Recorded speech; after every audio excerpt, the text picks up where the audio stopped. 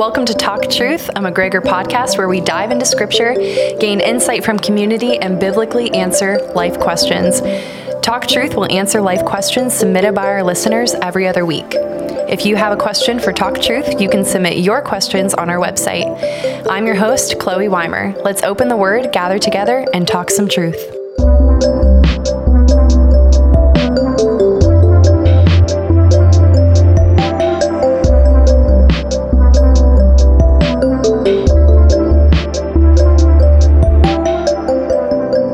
Joined by Bob Vanderwilt, a fellow member at McGregor Baptist Church here in Fort Myers, Florida. He is a life group teacher, he is a Journey Together teacher, and he is just an all-around really awesome guy. So thank you for joining me again for this part 2. I'll pay you later. I mean, hey, it helps. It's been my pleasure. This first session was really, I think, interesting and enjoyable to do. I hope everybody that viewed it might find it the same way. I hope it might be informational. It might be somewhat inspiring and optimistic. So yeah, I appreciate the honor to continue that. If you are listening to this and you did not catch that part 1, we talked about defending the faith, and so that word, in big theological terms, is apologetics, and so. Apologetics, Bob brought together this awesome illustration of a tripod, and that tripod is resting on the foundation. The foundation is our faith, and tri meaning 3, right? There are 3 legs. We talked about what apologetics is and why we use it. And in this episode, we're going to be talking about the how. And so the tripod is supporting our worldview, and your worldview is the lens through which you see the world. And so you're going to have to defend your faith based on the things that you are dealing with in the public square, and questions such as origin, meaning, morality, destiny. Yeah. So if you didn't catch that episode, go ahead back to the part 1 and listen to it, because I believe it was helpful. It was helpful for me, and I've studied apologetics for a couple of years now, and so I'm always learning something new. So thank you. Amen. We all are, aren't we? Hopefully. Oh, definitely. So before we handle the word, let's open up in a short prayer. Dear Heavenly Father, thank you that you have revealed yourself in the word, and that we can run to you in the highs and the lows of life and in the mundane. Thank you that you've revealed truth to us. And I just ask that you help us just grow closer to you and apply what we talk about and what we have learned in the word to our lives. In Jesus' name, amen. Amen.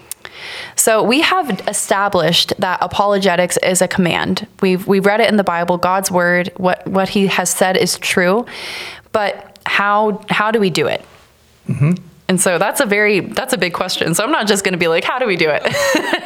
But I guess we did talk about how apologetics is more of like a bridge to the gospel. It's opening doors. It's hopefully softening hearts. Well, we don't soften the hearts, but the Holy Spirit does. But it's a way to open conversations. Yes. But what's the difference between evangelism and apologetics?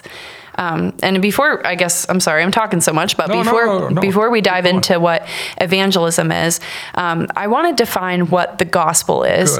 Good. And this is something that can be messed up very easily. You can gloss over truths. You can accidentally leave something out, and I have learned that the best way for me to remember when I am sharing the gospel with somebody is, and by the way, sharing the gospel is a command also, not just apologetics, but sharing the gospel is a command, Matthew 28. Yep. And so, God, man, Christ response. God, man, Christ response. When I think through those 4 things, it's very helpful for me to get everything out in the gospel narrative. Mm-hmm. And so the definition of the gospel, and I've just kind of summed this up, but our holy God created us for his glory, and so we should seek to glorify him in everything. But we, as humans, fall short of his glory. I mean, if you look back to the garden, Adam and Eve fell into sin, and so that curse has been placed on all humanity, and we are left here in the fall, in the midst of it. Therefore, because our God is holy and we are not, we deserve eternal punishment. But God proves his love in that while we were yet sinners, he sent his only son, Jesus, to die for us so that we might have eternal life with him and be reconciled in our relationship to the Father that was broken because of the fall.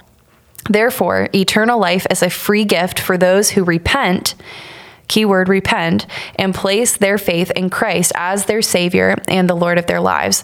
And we're commanded to share that truth, but there's a difference between defending the faith and evangelism. And so can you help me unpack the difference between defending the faith and evangelism? Well, let me share a couple of thoughts that may help in unpacking that, and I invite you to jump in and clarify what may be fuzzy thinking. Matt Slick from the Christian Apologetics Research Ministry has offered some comments, 2 or 3 comments about the distinction. Let's start with that and see if his comments make sense in terms of delineating the two. He suggests that where apologetics aims to secure consent, in other words, we're attempting to come to a common agreement. Yeah. Evangelism seeks to secure commitment. So the distinction that he's making is that apologetics aims to secure consent, and evangelism commitment, where you commit yourself to. He also earlier noted that apologetics begins the conversation, okay, and evangelism brings it to its conclusion. Yeah. It brings somebody to that repentance. Yeah. Yeah. It brings somebody to faith. And he offered one other thought. Apologetics is conversational. We're talking about that. Okay. Where evangelism is invitational. You're being invited to accept Christ as your Lord and Savior. Where apologetics is the conversation that precedes that oftentimes, and therefore is labeled pre-evangelism. So those would be the 3 distinctions. Let me do them really quickly again. Apologetics aims to secure consent, and evangelism seeks to secure commitment. Apologetics is conversational and evangelism is invitational. So there's a distinction there. Yeah. And before, when we talked about those 4, the origin, meaning, morality, and destiny, if somebody says, like, who am I? Where did I come from? We can answer that question even philosophically by saying, like, well, let's just say there's a chair in a room, like somebody had to put that chair there in order for that chair to be in existence, you know? Yeah. But that philosophical answer doesn't answer or doesn't lead somebody to repentance. It's just kind of like it's a bridge to sharing the gospel. It's answering an intellectual question that a person has that connects to the gospel, but it's not sharing the faith. It's not soliciting a commitment from the other person. Yeah. Yeah. Yeah. And really, it's easy to answer it's easier, I think, to answer philosophical questions than it is to share the gospel, because sharing the gospel means, like, you're telling somebody that they need to repent. You're telling somebody that there's something wrong with them, you know? Yeah. And I think that that's what's hard for people is sometimes when they're practicing apologetics, they think that they're sharing the gospel, but it's just the bridge. It's not actually doing what it's a part of. It's a part of answering the command that God has given us, but it's not fully doing it. So it's engaging in apologetics is engaging in the conversation, where evangelism is promoting an argument but then ultimately that ends in the commitment of the other person making a decision about Christ. Yeah. Yeah. So in defending the faith, what are some of the issues that we are called upon to defend? Well, my response to that would be to go back to the contents of our Journey Together class in apologetics. And those topics which we examined in that class and are going to continually be asked about as we practice apologetics are 5 or 6 things. The first thing we looked at, and the first thing that is probably the first thing in order, is the existence of God, is the question about the existence of God. Yeah. Do you believe that there is a God or many gods? What do you believe about God? Mm-hmm. The existence of God is the first thing. The second thing we addressed was then, the second issue, was then the question of the validity and reliability of the Bible. Yeah. Because we claim the Bible to be God's Word. So if in fact we acknowledge there is a God and the Bible is God's Word, then how do we provide evidence that in fact it's valid and reliable? Yeah. So that would be the second issue. The third issue is then the historicity of Jesus. And that's a whole class in itself, obviously. Yeah. All of these are, yeah. But the existence of God, and secondly, the reliability and validity of the Bible. The third issue is the historicity of Jesus. The fourth issue would be, what's the historical support for the resurrection? Our faith pivots on the resurrection. Mm-hmm. So we need to examine the evidence to support that. One of the great, wonderful books that helps with that is Gary Habermas has written a book entitled The Case for the Resurrection, and he uses what he calls a minimal facts theory, which he gathers all the facts about the resurrection from believers, scholars, non-believers, skeptics. Yeah. And he has 5 different conclusions about that, which deal with this historical support of the resurrection. He's also now finishing, I think I don't know when it's going to come out, about a 5,000-page magnum opus on the historical facts and the historicity of the resurrection, which is going to be great. Yeah, that's awesome. It's incredible. So anyway, the issues. The existence of God, the validity, reliability of the Bible, the historicity of Jesus, the historical support of the resurrection, and then, going back to your basketball metaphor in our first part series, understanding other worldviews, understanding the opposition, understanding the other positions, in order that we, in understanding them, can interact and point out either logical fallacies, factual inconsistencies, or whatever. Yeah. So I was going to ask you which one we should start studying first, but the more that I just heard you, I think that you'll have to correct me if I'm wrong. But if we start with that, if we could get somebody to understand that there is a God, then we can get them to understand that the Bible is reliable. And then we can get them to understand that Jesus was a real historical person that is still alive today, which also points to the resurrection. And then if you can nail down your own faith, then you're going to be able to love others well. Yeah. And by doing so, you're going to be asking them those questions and understanding what they believe. So the first thing that we should be studying, if you're like, I don't know where to begin, apologetics is so big, I want to learn how to defend my faith, start with the existence of God, and I think that's the best thing. But I could also understand listening to this where it's just intimidating, or maybe you're thinking of that one really intellectual person that just challenges you and thinks that you're dumb for believing what you believe, which is not true. Don't let anybody tell you that. But I understand that it's intimidating, and I have failed a lot in doing it. I will say, though, that I've failed the most. I felt like a failure the most when I chose to not defend the faith, or when I've chosen to not share the gospel. Yeah. That's been my biggest failure.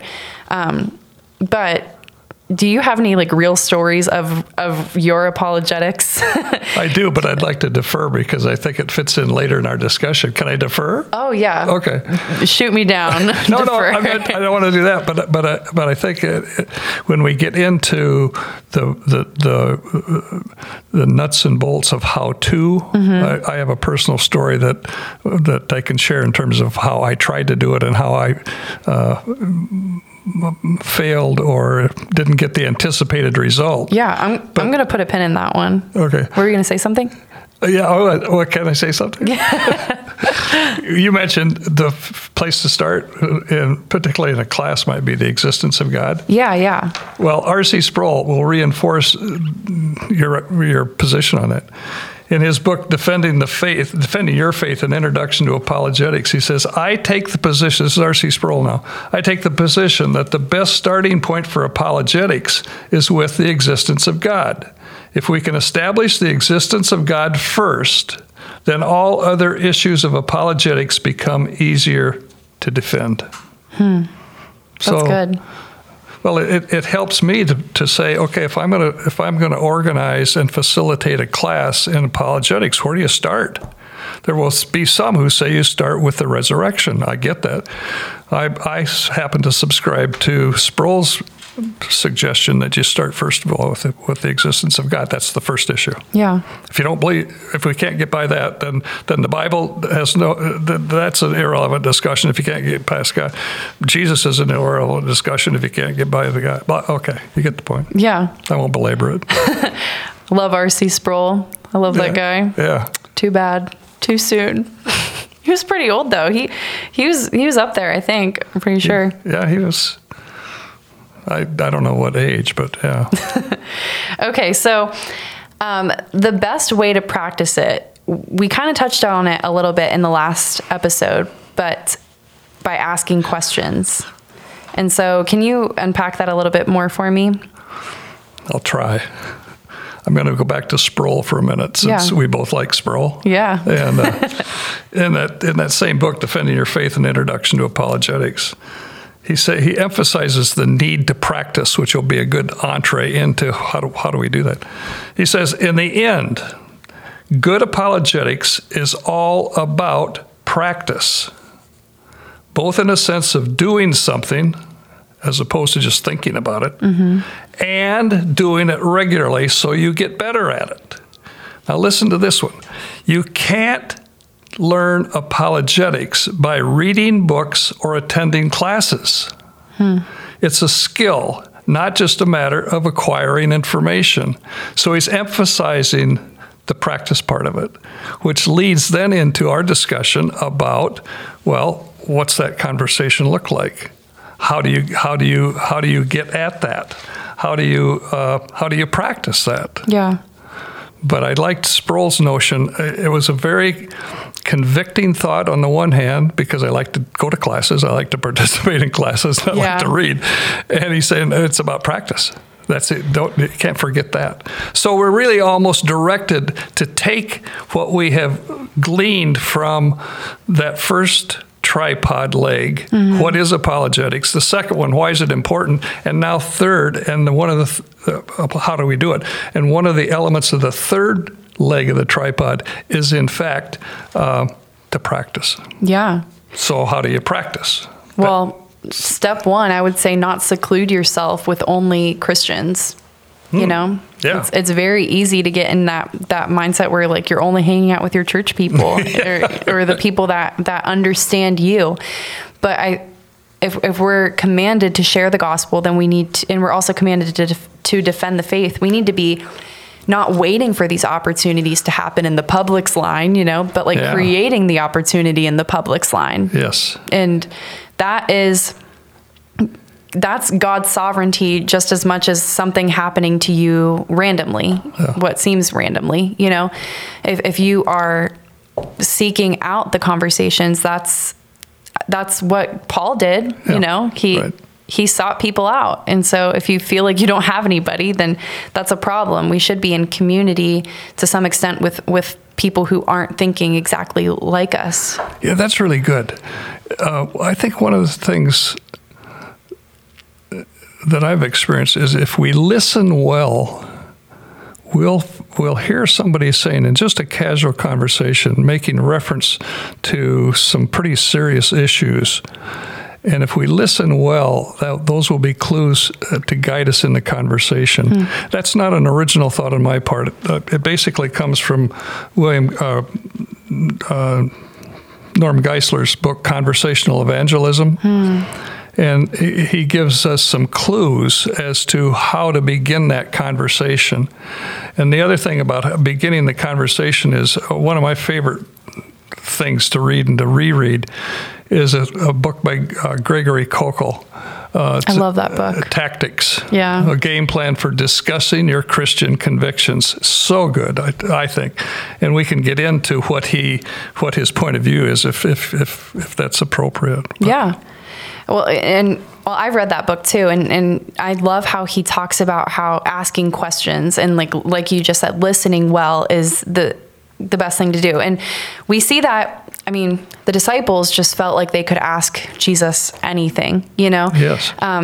But I love how Jesus also teaches by asking questions. It's a very rabbi thing to do, but because he is God, they are characterized and they act in the same way because they're the same person. And God even did that in the garden. When Adam and Eve sinned, God says, "Where are you?" And then when he knew that they were hiding. It's not like he didn't know the answer to the question, Right. But it was his loving kindness that led them to repentance, and that's what apologetics is. It's asking questions that sometimes we already know the answer to based on knowing the other person's worldview, but it's leading them to kind of figure out the answer to the question in themselves. They can kind of see their own fallacies in their line of thinking. Oh, I love the word fallacies. Before we conclude this session, we got to come back to that word, okay? But I think there's some really. Let's play with the idea of questions for a minute. Can we do that? Yeah. Kokol suggests that there's 4 or 5 reasons why we in fact should be doing this, asking questions. And the reasons that he suggests are important in raising questions are, first of all, that sincere questions, not manipulative questions. Sincere questions are friendly and flattering. If you ask me a question and I sense it's secure, I'm going to feel flattered that you're concerned about me and you're concerned about my response. Yeah. The second reason to use questions is you'll get an education.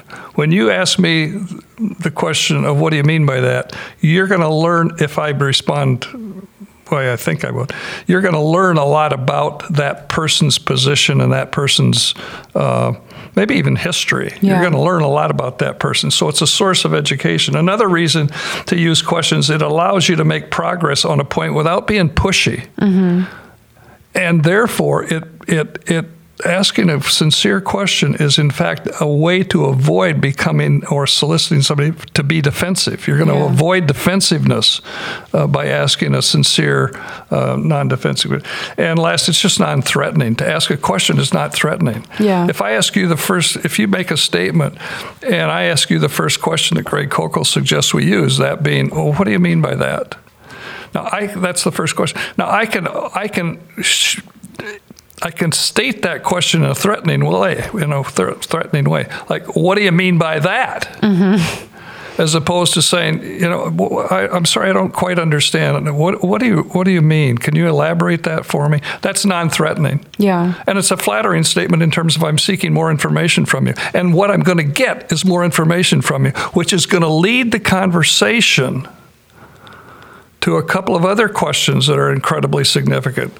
The first question is, what do you mean by that? The second question is, well, okay, how did you come to that conclusion? Mm-hmm. And that's going to give you more information. Yeah. And the third question is going to be to follow that up when you sense that it's appropriate, is to ask the question, well, okay, I get it. What evidence are you using to support that position? Yeah. So I've asked the question, what do you mean? How did you reach that conclusion? What evidence do you have? All can be done in a non-threatening way that's giving you a lot of information to lead this evangelistic conversation. And then finally, the last question is, I understand now that, thank you, I appreciate that, and I respect that. Would you be open? I have some different thoughts about some of those things. Would you be open to hearing my thoughts, and we can interact, we can engage in a dialogue about that? Not a debate, but dialogue. Yeah, and from there, that's where the gospel will be shared. Bingo. And so it's fulfilling that command. You wanted to talk about fallacies, though, if you want to. Oh, can I go back? I said I was going to defer, and I'm afraid I'm going to lose it if I defer. Go for it. Okay. You asked me about an instance where I tried to use an apologetic interaction and blah blah blah. Mm-hmm. Well, I was speaking with a friend some time ago who is of the Jewish persuasion, and I engaged in these questions. What do you mean by that? How'd you reach the conclusion? What evidence do you have? And he had evidence, he had a conclusion, etc. And so the last question I said, well, I have some different thoughts about that. Would you be interested in hearing those? Could I share those? And he emphatically said no. So it's shut down right there. So you could say, well, that conversation was a failure. And I viewed it at the time as a failure, but then upon further reflection, it seemed to me, I don't know what the Holy Spirit might have done or be doing. So the conclusion I came to was, I don't know that. I raised some questions. And if that person has to deal with those questions about what do you mean, clarify what do you mean, what's your evidence, then the conversation could be, in fact, a positive conversation. Yeah, definitely. My initial reaction was that it failed because I couldn't share with him my thoughts as if they were really important. Yeah. And the other conclusion to that illustration is we remain really good friends. I mean, it did not get to a point of an adversarial relationship about the issue. Because you respected him, like 1 Peter 3:15 says. And he me. All I did was ask questions. I didn't tell him that Jesus was or wasn't the Messiah. Yeah. I didn't. Okay. But I thought it was a failure at first.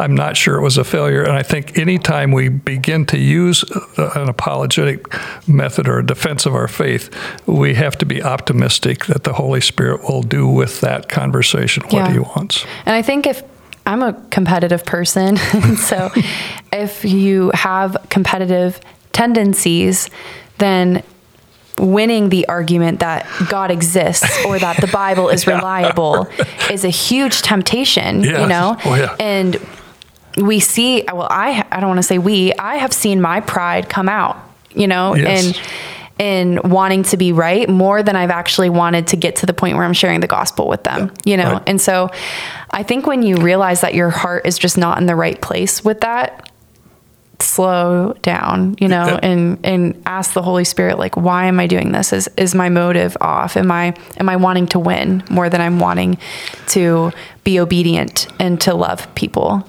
I would go back to the distinction between debate and dialogue. In what you described in wanting to win, that's the debate. I want to beat that argument. Mm-hmm. I want to beat that down because if I beat that down, then I'm the winner. Yeah. And as I said, the root of the word debate is to beat down.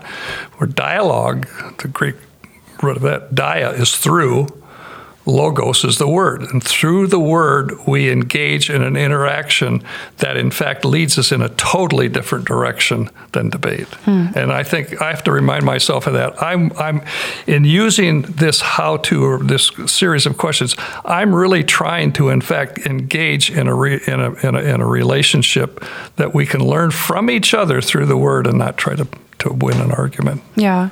So this is a really intimidating task, defending the faith. And sometimes these questions, that's the optimistic attitude we need. Oh, it's great. But you can't, I mean, if you ask those questions, how can you fail?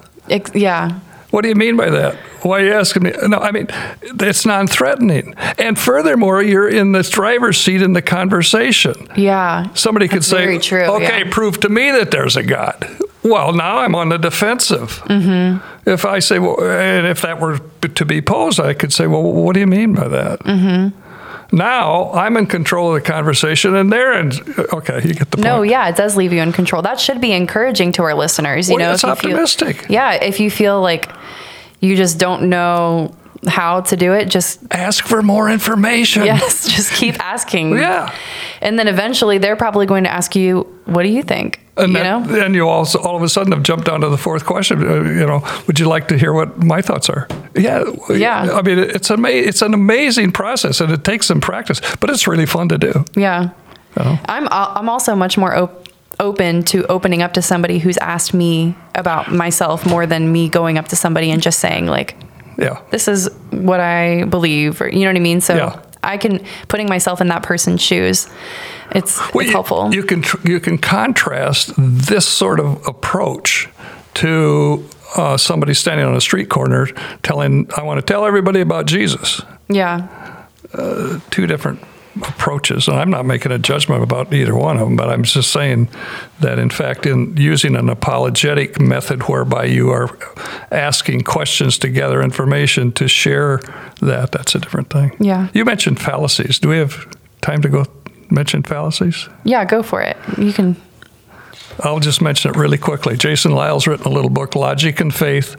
I think it's one of the great books. And when we're dealing with people who are being, specifically high school students going to college, being challenged on their beliefs, they need to understand the discipline of logic. What makes up a logical argument, and what are the logical fallacies that they're going to face in attacks on their faith? Yeah. So that's all. Yeah, teaching them how to identify circular reasoning and bingo. Yeah, and it's like we talked about it a little bit in the last episode. Like, higher thought doesn't necessarily. When especially, I tell my kids all the time, my students, when you go to college, you are going to be looked down upon because there's this quote unquote critical thinking, and you're not using your brain if you have faith. And I know I went to a Christian college, but I know so many friends who were either challenged in their faith to the point where they didn't care and they kind of went with the crowd, or they felt really, really lonely. And so equipping your students your children is a huge thing. And so I hope that's an encouragement to parents out there. But ultimately, with apologetics, yes, we need to use our minds and be proactive, but the battle is the Lord's, and we are simply his instruments. And that is a huge relief, to the times that we fail, remembering that God is sovereign. That's just the best thing, and it takes the weight off of our shoulders, because ultimately we don't save them, God does. And so, Bob, thank you so much for joining me on this 2-part episode. We've talked about a lot from an aerial view from 10,000 feet above. But I really hope that the listeners feel encouraged to ask questions, to have some conversations that are tough, but to also not feel as intimidated as they did before. Maybe pick up one of the books that he's suggested. And to our listeners, we want to know, what have you learned from today's episode? How has God challenged you, and how will you apply what you have learned? Thank you for spending your time with us. And Bob, thank you again. If you haven't connected with us online, check us out on Instagram, Facebook, and YouTube, and be sure to check out our other McGregor podcast channels. Just head over to talktruthpodcast.com for all of the details. We'd love to hear from you. Write us a review, however you're listening to this, and be on the lookout for a new episode every other week. Thanks for listening, and remember to talk truth.